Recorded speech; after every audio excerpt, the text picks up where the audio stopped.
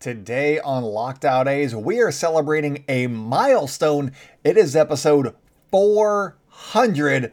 Come join the party, you guys. You are Locked On A's, your daily Oakland A's podcast. Part of the Locked On Podcast Network, your team every day.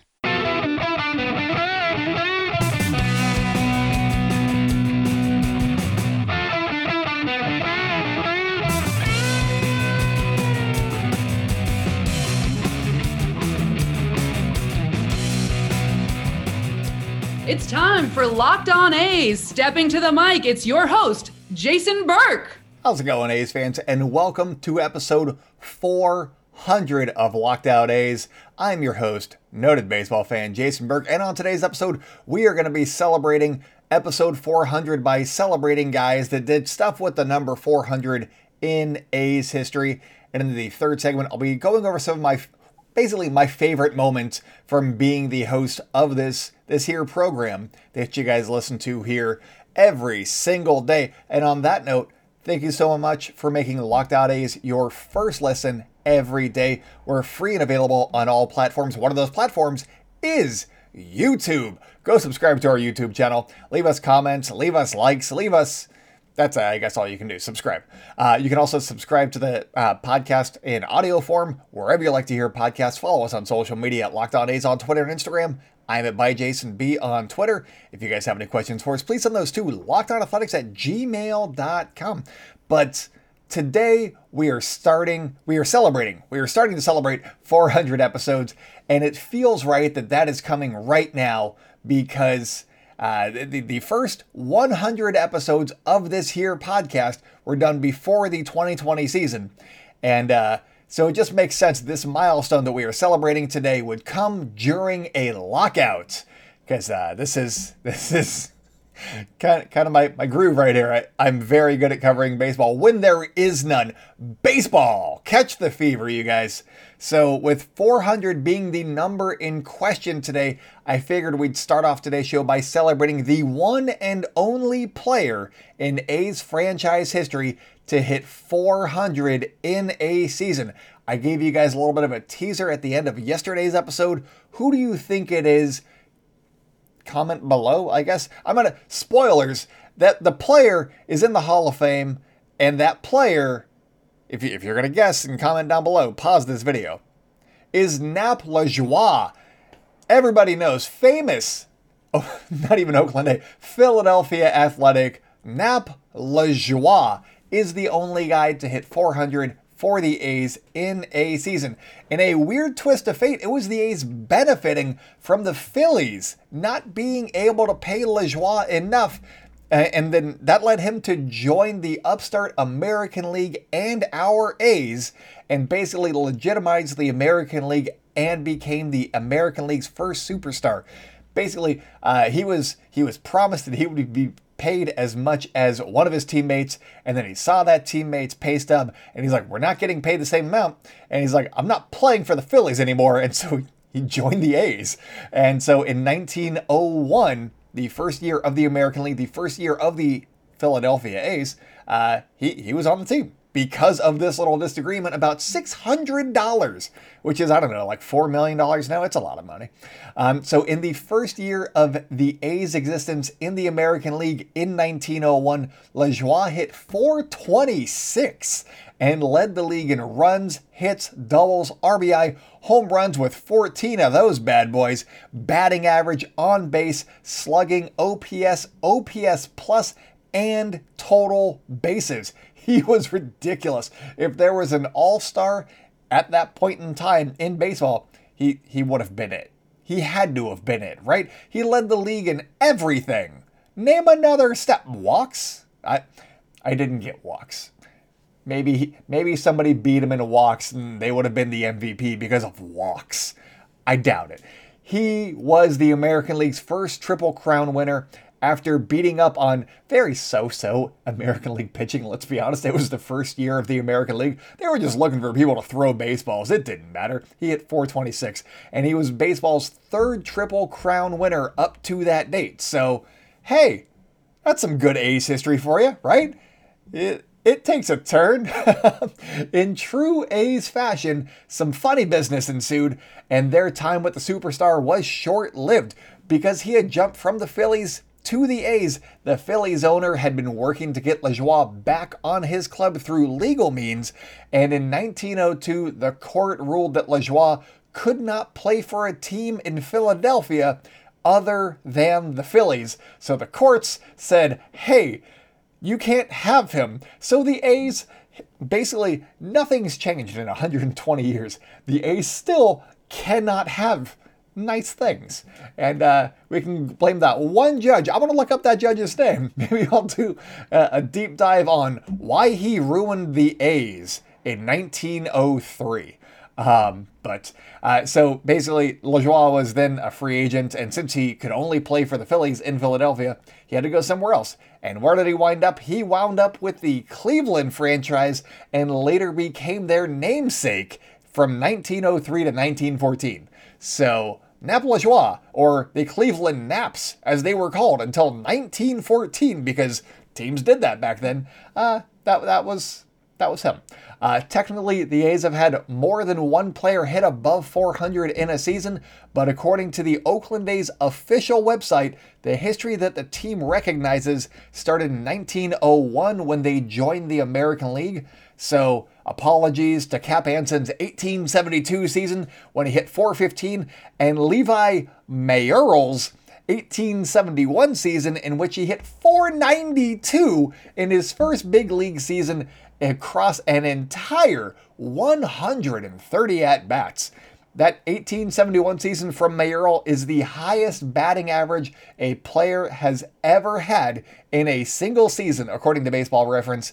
And granted, it was a 28-game season in the National Association, but it's still the highest mark, and it was for someone of the Philadelphia Athletics, just not the recognized version of the Philadelphia Athletics. So, hey, bunch of good hitters in A's history.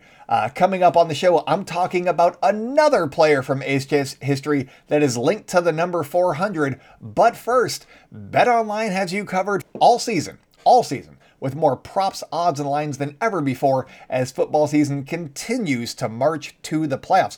BetOnline remains your number one spot for all the sports action this season. Head to our new updated desktop or mobile website to sign up today and receive your 50% welcome bonus on your first deposit. Just use our promo code LOCKEDON to receive your bonus. That is one word, all caps, locked on.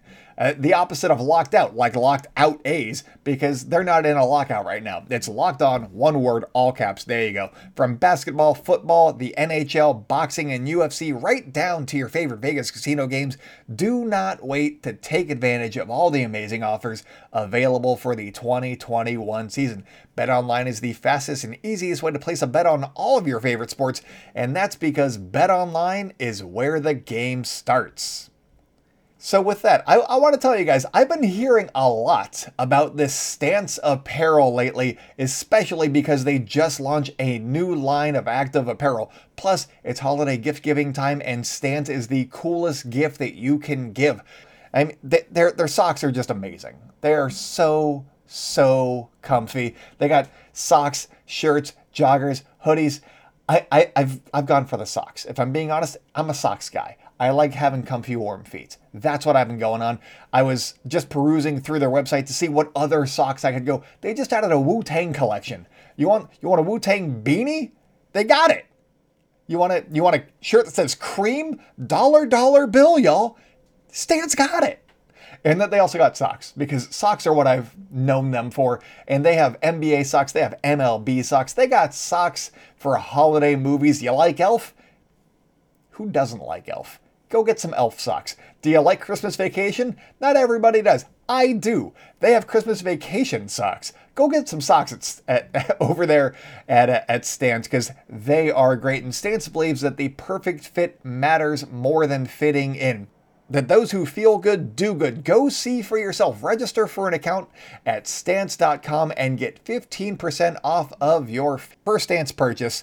Use promo code LOCKEDON at checkout to apply. Enjoy the color and comfort of a life less ordinary with Stance.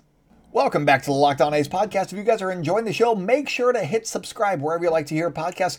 Follow or subscribe to our new YouTube channel. We are blowing up over there. We're almost at 370 subs. Let's get it up to 400 in the next week. Let's get up to 1,000, I don't know, 2 weeks from now. Also follow us on social media at Locked On A's on Twitter and Instagram. I'm at ByJasonB on Twitter. If you guys have any questions for us, please send those to lockedonathletics@gmail.com. So you probably thought that I was going to talk about somebody who had hit 400 home runs for the Oakland A's, didn't you? Well, so did I. But I looked it up, and no player has hit more than 363 home runs while wearing an A's uniform, and that was Mark McGwire, who, asterisk. So the next closest player to him was Jimmy Fox, and he hit 302, so neither of them count. I do want to talk about Jimmy Fox one of these days, but today is not that day, so with this information, there isn't a clear reason to talk about anybody from A's history, because I'm like, what stat should I look up that 400 is relevant for? I think I hit the 2, so, oh well. But one name kept coming up as I was just filtering through Baseball Reference and just A's seasons in history, A's players in history. And that name is somebody that you have probably never heard of, and that is Ferris Fain, who went to Roosevelt High School in Oakland back in the 1930s. He made it to the Philadelphia A's in 1946 after, serving in the war and all that stuff. And he was 26 when he made his big league debut. And since I talked crap about the A's teams of the 1950s just a couple of days ago, I figured I should talk about one of their better players on one of those teams. He was only there for a couple of seasons, so did they still stink over the course of the 50s? Yes, they did. Did they have a good player? They had a couple, actually. But Fain was he was only on the A's for 6 seasons from 1947 to 1952, but in 4 of those seasons, he got MVP votes, and in the final 2, he finished 6th in the MVP voting, while leading the league in batting, hitting .344 in 1951, and then .327 in 1952. Good hitter. Good hitter, that Ferris Fain over here. If you're a stickler for the rules and why I'm talking about this random guy who was just showing up, well, especially in the 400th episode, why am I talking about this guy when we're supposed to be talking about the number 400? Well, his on-base percentage was above 400 in each of his 6 seasons with the A's, and the only time that it wasn't above 400 in his career, he played 9 seasons, the only time that it was not above 400 was in 1954 with the White Sox when he had an on-base percentage of .399. So, Ferris Fain, closest I'm going to get to 400 right here. So he's an interesting guy. After the Connie Mack era ended in 1950, so 1951 came aboard, and Jimmy Dykes was the new manager of the A's, the only manager that was not Connie Mack to that point. I mean, Connie Mack's kids had done a little bit, here and there, but basically Jimmy Dykes was the first full-time manager after Connie Mack. And starting in 1951, he named Ferris Fain the team captain. I didn't know that the A's had a team captain ever.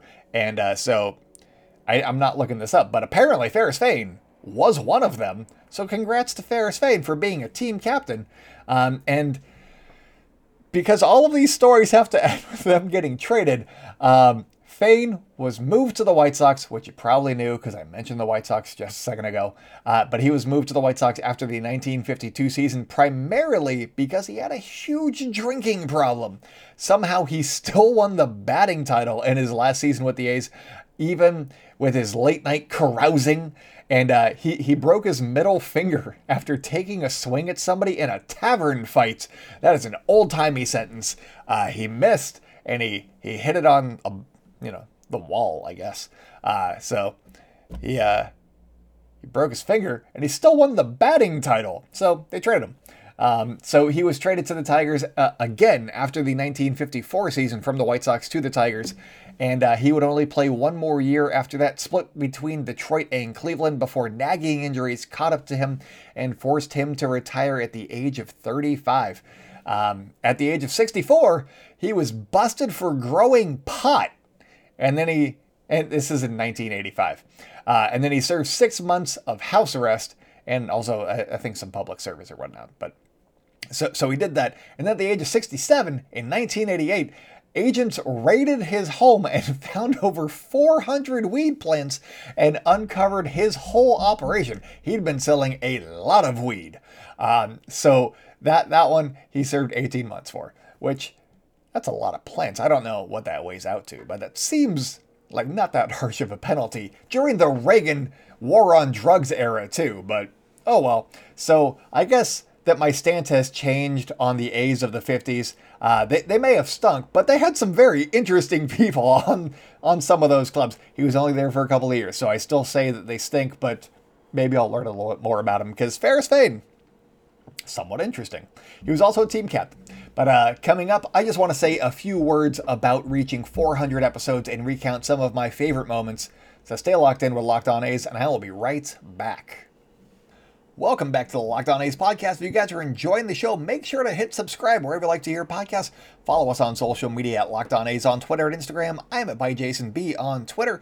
If you guys have any questions for us, please send those to lockedonathletics@gmail.com. So we made it to 400 episodes, and that's wild. I just wanted to take a little bit of time and just, I don't know that I've ever told you guys about like how I became the host of Locked On A's. And it was around this time, roughly 2 years ago, that I was contacted out of the blue about hosting this here podcast. I had blogged for a bunch of years in the past, from I think 2013 to 2017. Jumping website to website, doing all that. I had mostly been over at Fansided, but didn't like it. Didn't like it at the end. I liked it a lot at the beginning. But I was kind of, just past the blogging life, and I was just working, trying to do better at, what I do. And then Locked On reached out because some of the people that I had blogged with in the past had suggested me, and they knew that I was an A's fan, and there aren't a lot of us. So, one, you're like, hey, use that guy. And so I was that guy in this case. And I hadn't podcasted much before. I think I had hosted like 6 episodes of a different podcast. And then we went on vacation. I just got out of my routine and I just stopped. So I had very little experience. But, they trained me up. Everything was good. And I was interested in the job. So that's basically how I ended up here. My first episode dropped on January 1st of 2020, but before that, I had to record a teaser for the podcast, and no lie, that sucker, it had to be like a minute and a half. Took me over an hour to record. I was not practiced at editing at that point, and if you listen to the early episodes of the show, you know that I wasn't good at editing. And I was trying to record the whole thing straight and just kept flubbing a line here or there, didn't have the right inflection. It just wasn't what I wanted it to be just yet. So it took me a while. It was very frustrating. But anyway, I started getting into the groove with the season around the corner, and then COVID hit, and then I had to come up with 2 months into podcasting. I'm like, oh crap, how do I just fill time out of the blue? Let's figure this out. So that was a fun challenge. And now I feel pretty good about this lockout. I'm like, as long as there's a season, I'm fine. This could last through March. I'm fine. And also I was out of work for the first time in like 20 years because of COVID. I worked in the restaurant industry, and those shut down. So I had this podcast, and so I immersed myself in learning how to podcast and doing that, and learning how to edit and having guests on, and like reaching out to people and stuff. And honestly, the podcast probably kept me sane for most of 2020 and, into 2021. It kept me focused. So I really enjoyed, pouring a lot of my day into making this podcast. And so I just wanted to say, for everyone that has followed me through this entire journey, I just want to say thank you, because it's been a journey for sure. That it wasn't a great, the product has gotten better. Let's say that. And it'll continue to get better as I keep learning new tips and tricks and, doing all that stuff. YouTube is still fairly new to me. So once I get better at that, I'll start editing the videos a little bit and maybe adding some graphics. Bah! Ooh, what's that? Stuff like that. But before I get out of here for the day, I have to tell you about the thing that I probably have enjoyed most in producing this show. And earlier on in this season, the 2021 season, what year is it? Yes. In the 2021 season, early on, guys kept going on the IL. And but then after they would go on the IL, Jed Lowry would just have an insane game. And he would, take victory from the jaws of defeat. And after it happened a couple times, I was like, just sitting down to record one night, because I like to have fun. It's a long season. It's like, May at that point? I'm like, I think Jed Lowry might be a vampire. Because whenever somebody gets hurt, he feasts and it restores his powers. And so I just called him a vampire on the show, and I thought it was funny. Before I called him a vampire on the show, I went into the bedroom where my wife was watching TV, and I was like, babe, is this funny or am I weird? And she gave me the green light. She thought it was funny. So I did it on the show. She is my sounding board, is another thing that you guys should know. Everything, not as much everything, but some of the weird things that I do, I run by her first if she's awake. So she thought it was good, so I started calling Jed Lowry a vampire on the show, and then you guys started tweeting at me whenever Jed would get a big hit, and I can't really put into words how much I appreciated those tweets that would just say vampire or vampire Jed or, whatever they were, just vampire and Jed or whatever it was. But they really meant a lot to me. That this stupid thing that I came up with, kind of just trying to be funny, was not only heard and enjoyed by people, but then you guys started reaching out to me to tell me that you guys enjoyed it, and it kind of became a thing. Not like podcasts have their own little inside jokes. It was kind of like our little inside joke with like me and a dozen people. So I thought that was cool. I'm a sentimental guy, and so when people reach out and do that for me, I really appreciate that. So thank you guys so much. That is probably the most fun that I've had doing the show over the last couple of years, is just doing that on the show, having a good time, and then interacting on Twitter with you guys during that time. That was a good time for me. But I also want to say thank you so much for making Locked On A's your first listen of the day. Love that segue. That was good.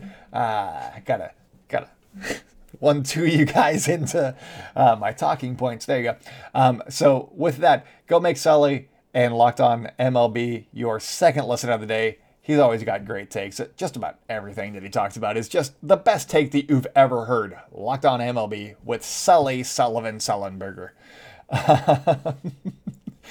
But that's all that I got for you guys today. The next show that I'm going to be doing, I'll be talking about the Rule 5 guys that the A's gave up and also got back in the Rule 5 draft, the minor league portion of the Rule 5 draft. So that's coming up for you guys here before too long. But thank you guys so much for listening to all 400 episodes of Locked On A's.